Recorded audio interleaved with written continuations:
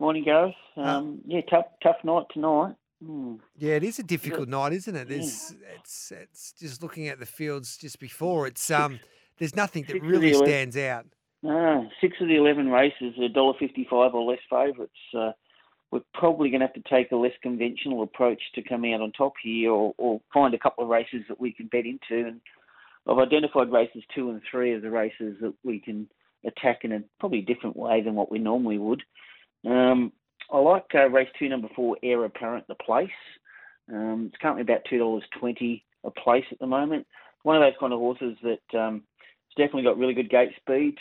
It'll be either leader or behind leader. The form of its last race is really good. Over the middle distance last week, it led and ran along and got pipped by Queen of Quebec, who won impressively again last night.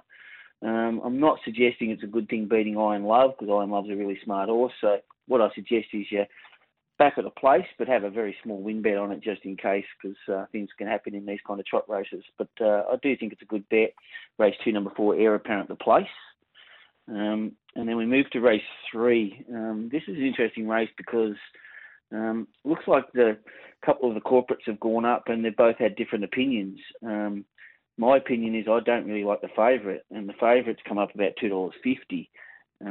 So I want to sway away from that favourite and take it on. And the way I want to take it on is I certainly like race 3, number 9, Star Hunter.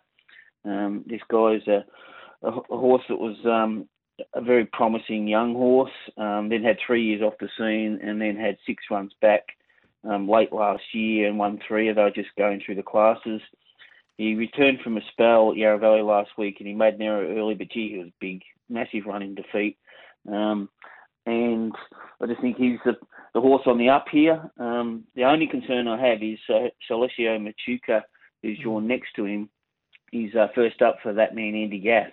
So I can't discount that. So what I want to do is I want to back Star Hunter the win. Definitely want to be on it, but I will have a small saver on Celestio Machuca because I don't want it to go around without me. But I'll be taking on the favourite. So do that any way you want to do it. But I'm taking on Aureus, the favourite in that race.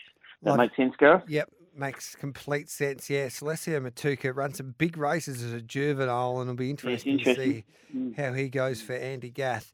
Love your work, Daz. We'll catch up with you tomorrow to look at Ballarat, but I think we can make some money there at Melton there on a Friday night. Yep, we'll do our best if we follow that game plan. There's always opportunities, and we'll see if we can get a profit out of the night.